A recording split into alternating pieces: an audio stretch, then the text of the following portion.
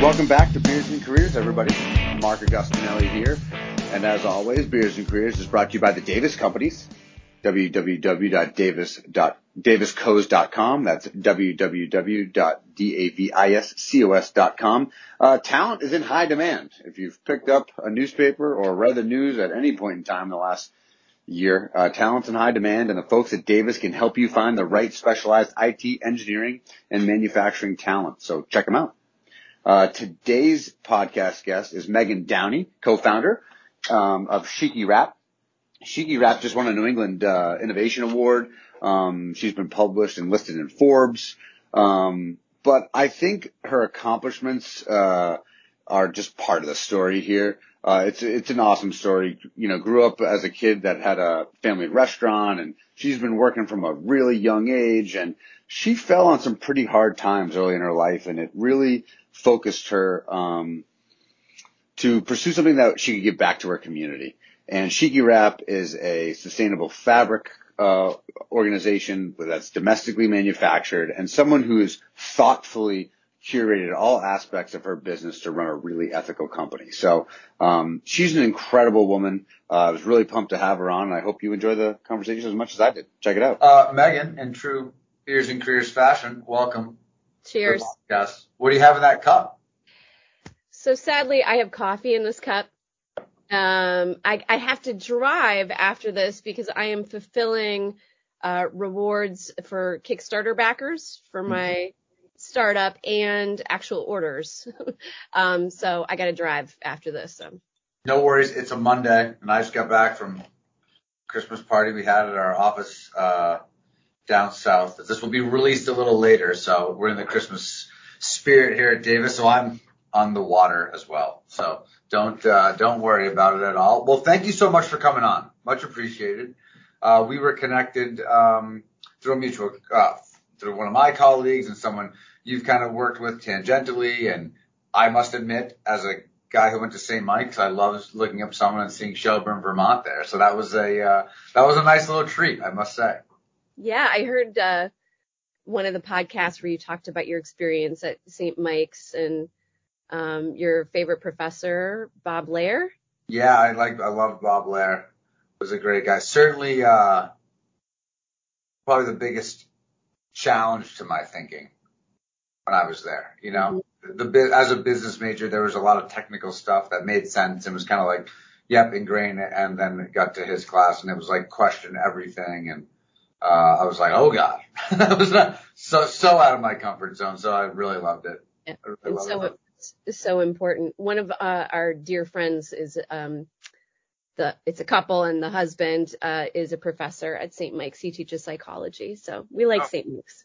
Yes, right. Very cool. Love my time there for sure. So before we get into it, I want people to get to know you and what you've done. I do need to know, since it's Beers and Careers, what is your favorite cocktail or drink? So, yeah, non-alcoholic, I live on coffee, but alcoholic drinks, I really enjoy a fine stout, the kind of stout where you have one and it feels like you just drank a loaf of bread. Yes. And I feel like the last time I was up there, I was drinking a coffee stout. Oh, really? Yeah. And I'm very upset I can't remember right now. In fact, my friends who listen to this are probably going to make fun of me. Darn it. All right. Awesome. I love that. First stout, I think, on the podcast. Oh, wow. Okay. We're like 45 episodes in, or 40. Your first stout. That's impressive. Do you swear? Do you have any curse words you use? I do. Yes. So, of course, the F-bomb is the one. But I will say, because I know you talked about your Catholic education. I don't know if you went to Catholic high school as well, or Catholic. I did go to Catholic high school. Okay, so I went to Catholic school growing up, but my parents couldn't always afford Catholic school, so even worse, I transitioned back and forth between Catholic school and public school.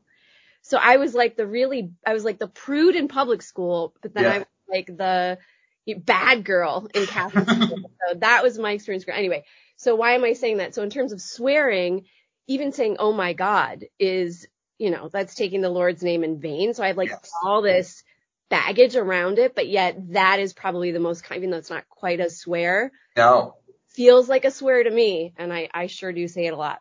it's right. And you got to catch yourself too. It Yep. really offends people, like more than actual swear words do, I found. Yep. I'm right there with you. Are you a quote person by any chance? Do you like quotes? I do have a couple of favorites. I mean, probably the one that is most relevant right now for me is go and wake up your luck. Ah, yes. Big fan of that. I think in one of the last couple of podcasts, I just said how I love the Thomas Jefferson quote. I'm a big believer in luck, and I find the harder I work, the more I have of it. Yep. So kind of same, along the same lines. I'm probably butchering it, but it's something of that Yeah. degree. So, and then the most important question on a Beers and Careers podcast is, what was your first job? So my dad owned a restaurant and we lived above it when I was like 7, 8 years old. And so even though I wasn't technically on the payroll, I would actually legitimately work, which was usually it was expediting food, but I actually was also behind the bar. And that was back in the day, when they would have like those brushes to clean the glasses, the spinning brushes. Yes. And that was like super cool for me to like take glasses and put them over the brushes and like basically if anybody that looked like an inspector came in, they got me out from behind the bar. But that is too funny. Where did you grow up? Are you a Vermonter? No, Milwaukee, actually. Okay. Wisconsin. Cool. Very cool. Well, that's kind of a nice segue. Take me from Milwaukee, Wisconsin to Shelburne, Vermont. Can I get the cliff notes on how you got to where you got? Yeah, so I grew up in Milwaukee, moved to the Evanston area right outside of Chicago, when I was a teenager. And then, had some family issues. And so actually experienced some homelessness as a teenager in the Chicago area. Okay. But then ended up, and we can talk more or less about this later, whatever, but, ended up working for nonprofit organizations after college, getting myself through college. And did that for a long time. Got married, had a bitter divorce, like ugly divorce. Had my daughter was young then and envisioned just like a different quality of life for her. Moved to Vermont when she was 4. There's a lot in there, but those are just high level. Ended up living in Vermont about 10, 11 years ago. How did you choose Vermont? Job? Yeah, initially it was job, but it was also just quality of life for my daughter. You can't just leave, especially after a bitter divorce. You can't just pick up and leave, for any reason. So I had to actually research all sorts of aspects of, quality of life in Vermont in order to be able to move here. So. Yes. No, that makes sense. And as someone I guess I can say I've lived there, even though it was through the lens of college. Man, the quality of life is high. Yeah. My wife and I are always like elbowing each other when we're driving home from Vermont, being like, "Why? What are we doing?" But I love it up there. So there is a lot to unpack there. You do. I also want to touch on the fact that you just mentioned your Kickstarter campaign, but also your startup that you've got going, and you've got a real job. So can you talk to us right now? And by real job, I mean a bill-paying job. All jobs are real, because being a mom is real too. And maybe actually pays you the most. Who knows, right? But can you talk to me about what you're doing right now and how you're kind of balancing all of that? Yeah. Well, so I am right now. So what is paying the bills is I'm a consultant to nonprofit organizations, through a couple of different firms, but my main affiliation is Mullen Watkins and Brandt, which is a Chicago-based firm. Okay. Get to work with clients all across the country, in that capacity, which is awesome. But yeah, when the pandemic hit, I lost one of my biggest clients, like the client that I was back and forth between Vermont and DC. I was living the consulting life. And that was after having, another earlier career, drama that had happened, and, had built up my consulting career, but then the pandemic hit, lost that client because they had to shut their doors, and they were no longer focused on a $70 million comprehensive campaign. And I said to my husband, I think I want to make a go of this idea that I had because I suddenly had this time. I mean, it's not like I had a ton of money, but I had time, and I needed something to focus on.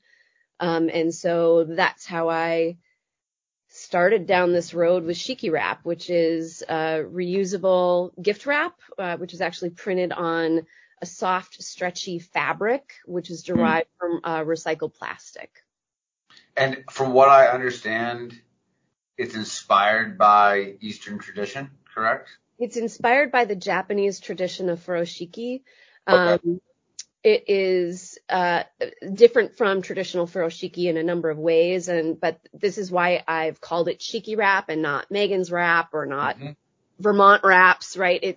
I'm trying to center the tradition, that in the hopes, or at least authentic voices in the tradition, with the hopes that this could be an on-ramp for folks that may not know about furoshiki. Of course, there are many people in the West that have been using fabric for, who are crafty, who are making their own gift bags and stuff, and that's great. But I definitely wanted to honor the tradition of furoshiki because this is truly deeply inspired by it.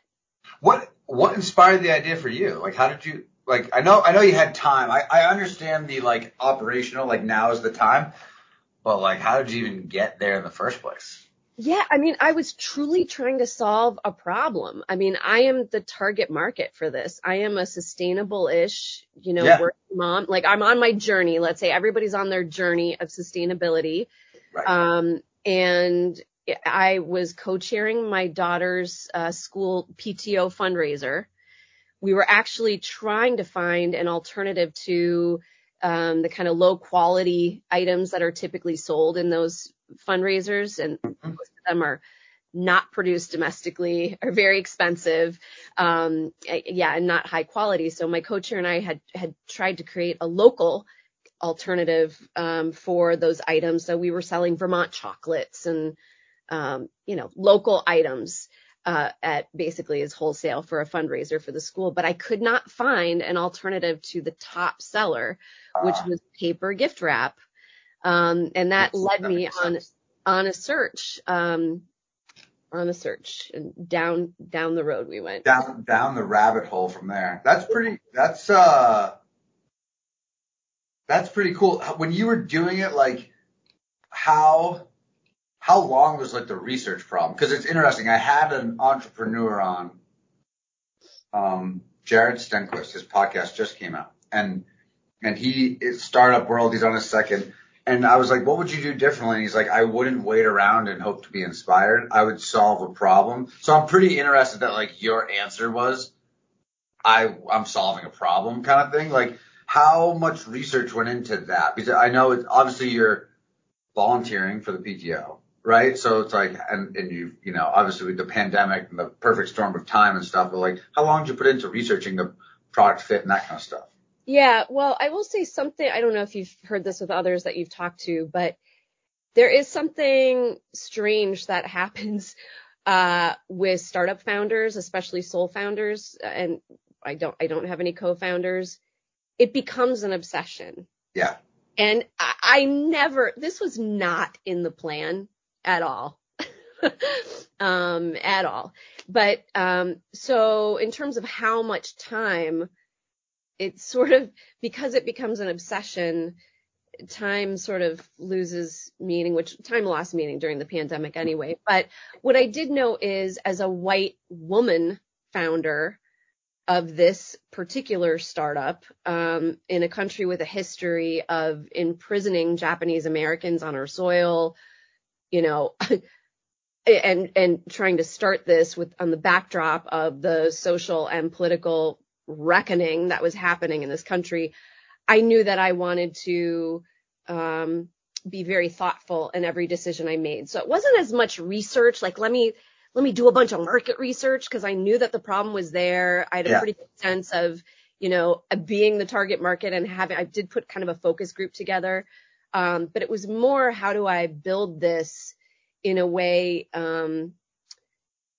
ideally so that I don't have to apologize later, because I have centered authentic voices, have made pains to, even though I don't have any employees right now, but contractors that I work with, making sure that they do not look like me.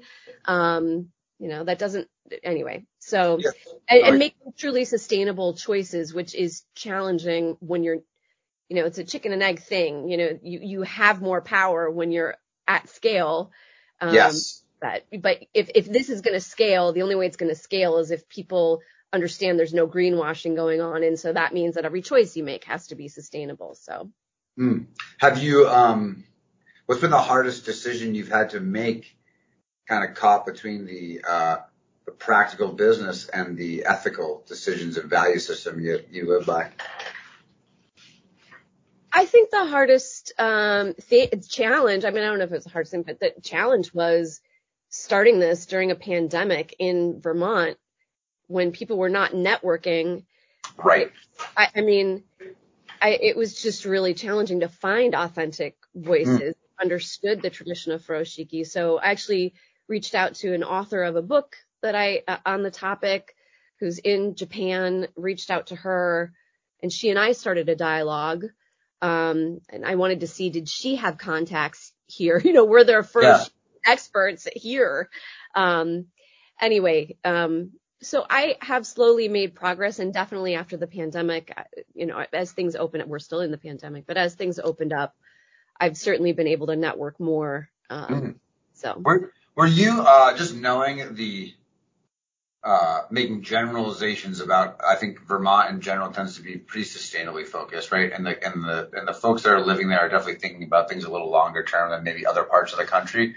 Was your plan at one point to also maybe be selling this at like all the local markets? Cause that's still unique. Like there's so many farmers markets and like community focus points, which is like, I'm only 4 hours south, but we try to do that, but we don't have it at the same scale. But we're trying to get the product into that, and did the pandemic totally, obviously it halted that, but or what was your strategy? Was it always internet?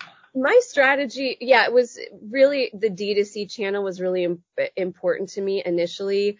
I got into a couple of accelerator programs and started to refine the B2B strategy. And I agree with you that being in some strategic locations where you're wrapping for people, so they're not reading about, like it's literally shown to you, demonstrated, is going to be really important for this. But no, I would say year one, 2020 was all about it was starting from researching sustainability in the textile industry and how many issues there are. Even if you use organic cotton, like you can end up using a bunch of water, and like this was from the beginning in 2020 to figure out. And then how do you manufacture a product?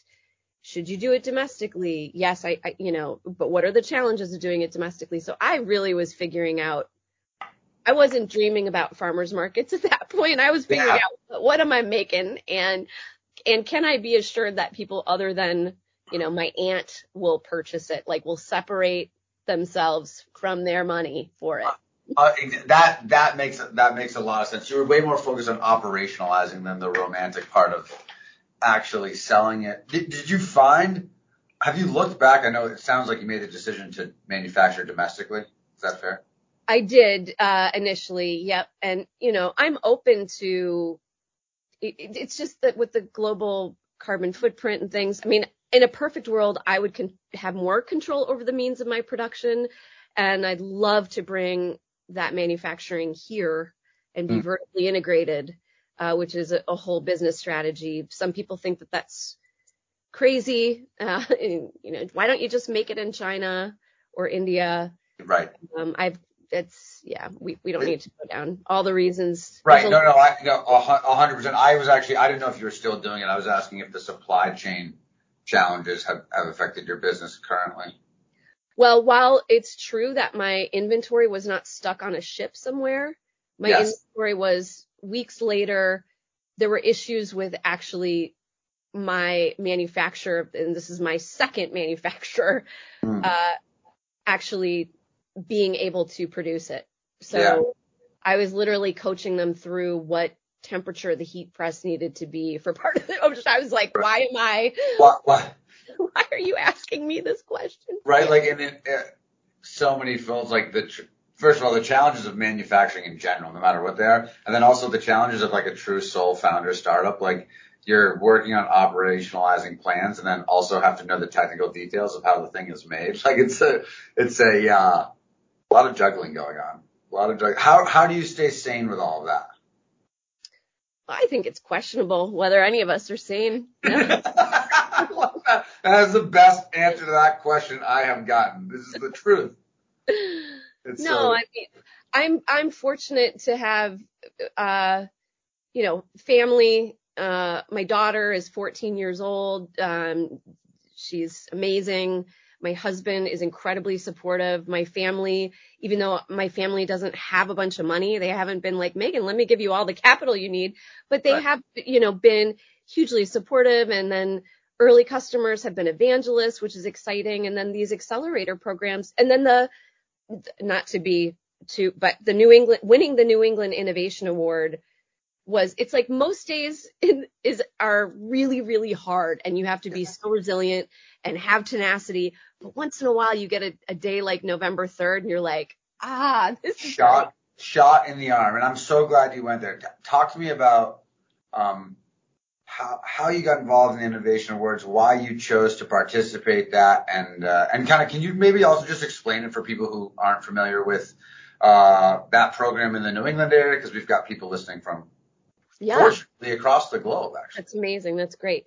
Yeah. So, the Eddies, now known as the Eddies, formerly the New England Innovation Awards, it's in its 36th year, and it's a competitive, but I would say, cooperatively competitive program for startups. And there's a couple of rounds of judging, and it culminates in an awards night, where one startup in 8 different categories is deemed to be the winner. And but I would say one of the big benefits to it, which is why I put Shiki Wrap's hat into the ring at all, is that because I did feel pretty isolated as a sole founder, and I had tapped into Vermont's wonderful, it's a great ecosystem here. But I got to tell you, a middle-aged woman with her reusable gift wrap, not as sexy to some of the investors as as if I was building an app. Like, I swear, if I just said I was building an app and had no details, that'd be far more in some ways. I get. I mean, there's a gravy train that people want to jump on. Yeah. And I wanted it to be clear, like, no, this isn't my side hustle. This is a startup that I'm founding because I believe it can help us to build a circular economy and completely disrupt rather the paper gift wrap market. That's what I'm trying to do.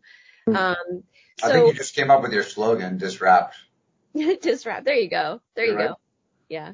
That makes a lot of sense. I mean, you can feel the passion, so I completely appreciate that. Do you have mentors through this process? Like, obviously through the Innovation Awards, they assign that kind of stuff, and I know about that, but do you have other folks that you're leaning on beyond your family?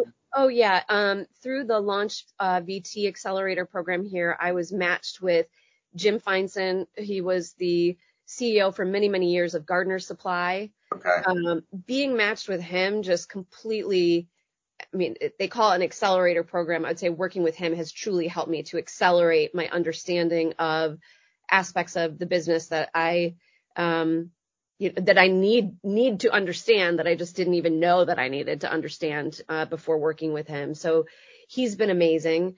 And then, people, the great part about Vermont is that people are pretty approachable. And, usually it's not usually even 6 degrees of separation. It's usually 1 or 2, where you can find somebody who's supportive. But the the Eddies and the New England Innovation Awards, it's just a wider network with more gifted people who care about entrepreneurs and startups. And, so I'm eager to, get any and all of the wisdom and support that I can as a sole founder. So that makes a ton of sense.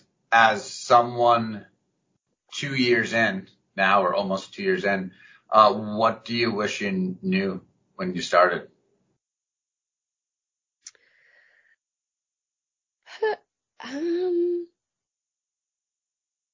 That's a tough one. What do I wish I knew when I started? I mean, I don't wish I knew how hard it would be or how much time it would take. I would not have wanted myself to know that. Okay, here it is. And I got this advice at some point, and this is what I'm trying to hold on to. There's going to be way high highs, and low lows. And what you need to do is, no matter what happens, assume that things are probably not going to be as amazing as you think they're going to be, and they're probably not going to be as horrible as you think they're going to be. So like when Shiki Rap was featured in Forbes, I was like, this is it. I made it. Like Shiki Rap. Right. To the moon. Right. Which it was great. It's great, but it's not going to be a big, anyway. I know it's not like it's a cheat code. Right. It's one thing along the way. That's really interesting. I played lacrosse at St. Mike's, and I was very fortunate.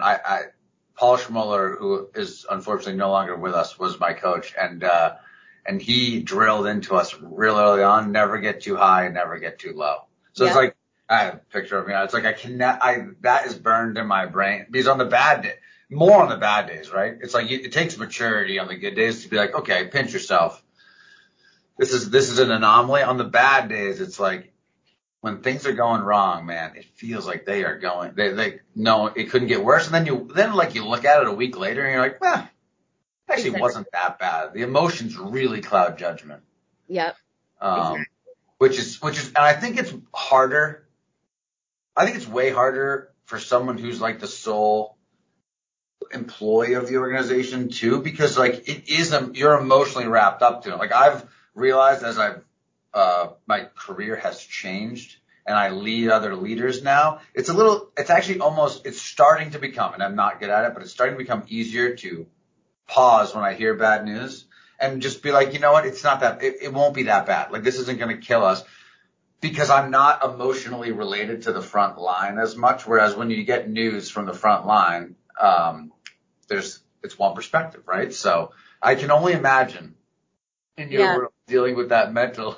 Well, and concurrently, I'm the mother of an adolescent, right?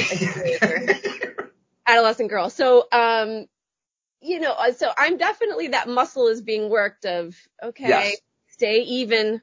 Everywhere. That's why I love your response when you say, how do you balance it on? You're like, it's arguable. I'm not saying it's the best. It's the best. It's the best. Now, I must admit, you piqued my curiosity when I asked you about how you made it from the Midwest to Vermont. You mentioned two pretty big, like the homelessness thing as a teenager, and then also a heavy divorce. Now, I feel like that tells me you are a vulnerable and trustworthy person, right? You're just letting it all, like we haven't met each other, and you're super forward with that, which I love and applaud. But I also must imagine there's some formative experiences there that you lean on now, because your personal and professional life are one. Like, can you share why those? I don't want to call them highlights, right? Because that's not right. But like, they certainly stick out for you. Yeah, I would say, for a long time, about other things in my childhood and other things in my life, I found them challenging to talk about because they would be weird. They were outside of the norm. And just, I think, experience with homelessness, I think it's a lot more common, and divorce is a lot more common. And more people talk about it now. But just generally, I would try to construct a narrative without mentioning these like really critical aspects of the story. Like I would just leave it out because I didn't want to make people feel uncomfortable or invite more probing questions, or go to some emotional place. Now that I'm in my mid 40s, I'm kind of like, well, how else am I going to, especially giving Cliff Notes, like, yeah, I went through horrible divorce. Like, most adults know somebody who's had a similar experience, and they go, okay, that makes sense.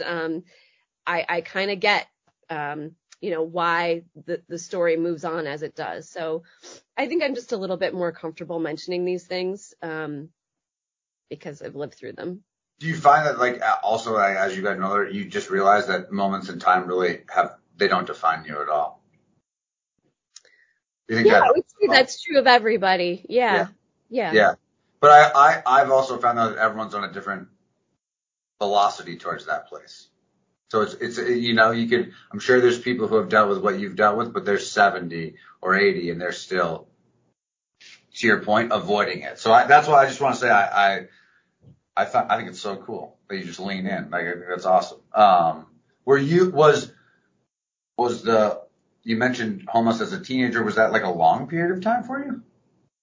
I will say it felt like an eternity. I mean, it was a little less than a year and a half, maybe. Okay. It depends on what you count, because, there was some couch surfing and there was some literal on the streets or at a coffee shop until they closed, and then walking around until something opened the next morning. I mean, really painful, scary times. But what that did is, I mean, I wouldn't have ended up working for nonprofits if I didn't have that experience, because what I tried to do is I tried to get into a shelter. And I remember being a teenager and trying to call like United Way or, some of the organizations and saying, hey, I'm homeless, and being told, well, you need to be in school. And I'd already dropped out of high school at this point. You need to be in school in order to have a bed, or you need to basically all of these limitations that made for a high barrier, and I couldn't access services, and that made me determined to, like, F this. Like, I'm gonna, when I can, I'm gonna change this. And so my first job out of college was working for a homeless services organization, which is now called All Chicago. Beyond the inspiration to help the nonprofit, is it fair to say you built insane resilience from that experience? Because you have your BA, you have your master's.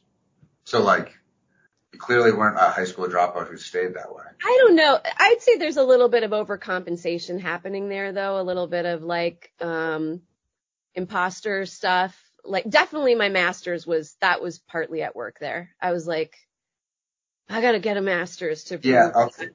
So, I mean, I hope there's some resilience, but I've definitely reflected on some decisions I made and said, maybe you were doing that because you wanted to appear a certain way and you didn't really need to do that. Yeah. That's so you're clearly introspective. Like, how do you do that purposely? Like, is that a part of like a purposeful practice for you, or are you like someone who walks their dog every day and that's when you think? Or is it both? I can't meditate to save my life, even though I believe that it's would probably be wise for me to try. But I do try to be, thoughtful, reflective, and introspective. I try to do that. I have a anecdotal, interesting theory that and I've been so fortunate to talk to so many extra people because of the podcast, right? Like, I get this whole new one-on-one, and it's so interesting because on a podcast like this, like, if you and I met at a bar, right? If we were at Church Street Tavern, we probably wouldn't have brought the subjects up that we brought up. So not only do you get this one-on-one, but you get someone who, like, generally opens up, gets pretty vulnerable. I have there's like a direct correlation in the people I talk to. The higher level of introspective thinking about them, the decisions they make, and calling balls and strikes and be like, I like that. I didn't like when I did that.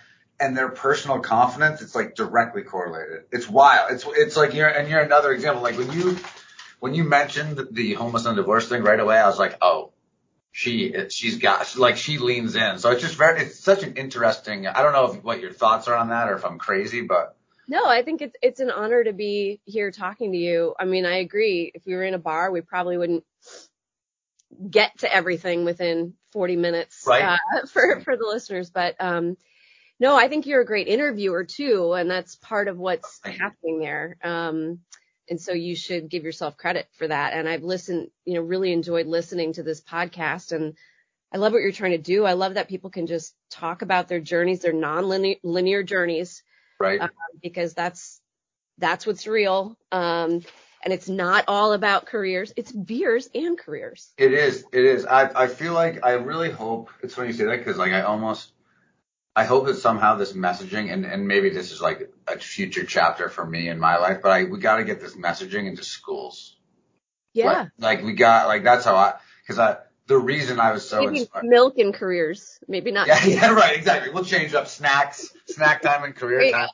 But like I was just, I mean, and maybe it was the parochial education too, right? Or I have a father who was an engineer and like knew what he wanted to do when he was 18. And so it was actually like a running joke in my family when I'd like come home from college and my dad would be like, what are you thinking about doing? And my mom would be like, it's been 2 weeks, Ralph, since you saw, like, it was like, he doesn't know.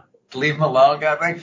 But, and that was the inspiration for the podcast was I felt like the societal impact was like, you got to know what you're going to do and have a plan. And then you talk to all these people and they're like, they love, I mean, you're grinding and you love what you do and you can hear the passion and you didn't know you were going to be doing this. No way. So I think that makes a ton of sense. What would you tell folks like on that topic? Because I think that's really the point of what I've tried to document or what we're trying to document because Andrea and the team at Davis have been so supportive of like the vision piece of it for people that are like either graduating high school or college or just dealing with things that they need to earn money. And some people kind of are, the mid-career change is difficult. Yeah. Here's what I would say. Don't stop just because you haven't figured out the through line of your pivot yet. So what I mean by that is, when this whole gift wrap thing came up and I became obsessed with it, and that was not in the plan. It wasn't until later that I realized, wait, there is a through line here and that I have always been passionate about gift giving and paid work in the nonprofit world is about really philanthropy and facilitating meaningful gifts between donors and nonprofits. So like, it's not like it's totally in the same with Vera Wang, who's a fashion designer. Yes. I shouldn't have to say that she is, but she was actually a figure skater and that was her passion. I didn't know that. I had no idea. And then when she made the transition, she realized her passion was really for line. She loved line. And so that worked for her. And so, if you're making this pivot and you're like, God, this is totally different from what was in the plan, even if you could just allow yourself the space and the time to follow it, and you might figure out later, like that you might figure out that connection of what your through line is. That really resonates with me because I didn't know what I was doing getting into staffing. Like I had no idea. And I took it because I knew, and it's terrible to say, but as a 22-year-old, I was like, I want to move out of my parents' house and this is a gateway to money. It was that simple. And then I was blessed to find out that it's completely relying on communication skills and meeting people and connecting dots for people. And then they get the win and you can kind of look at it from afar. And I was like, oh, those are all things that I really like. And it's competitive. Like it hit a number of things on the scale for me. So I'll take that advice. Meagan, I really appreciate you coming on. This is awesome. Thank you for your time. You're the second Vermonter. I think at 10 years in Vermont, you're officially a Vermonter, right? Did they let you? They still call you a Flatlander. Are you still a Flatlander up there? I don't know what they say about me behind my back, but I'm calling myself a Vermonter. That's what when I worked a summer in Burlington. And so I got the real flavor of like being a non-Vermonter up there. And I was referred to as a Flatlander. And I was like, so if I lived here for my life, when would I convert? And they're like, oh, you have to be born here. You never convert. And I was like, I don't know about that. But as a second Vermonter, I will make sure to reach out when I'm up there because I'd like to get back some more. I would love to meet you and, I get down to Massachusetts frequently and good. Yeah. Awesome. Meagan, thank you so much for coming on. Have a wonderful rest of the holiday season and we'll catch you soon. All right. Thank you so much. Take care. Take care. Bye.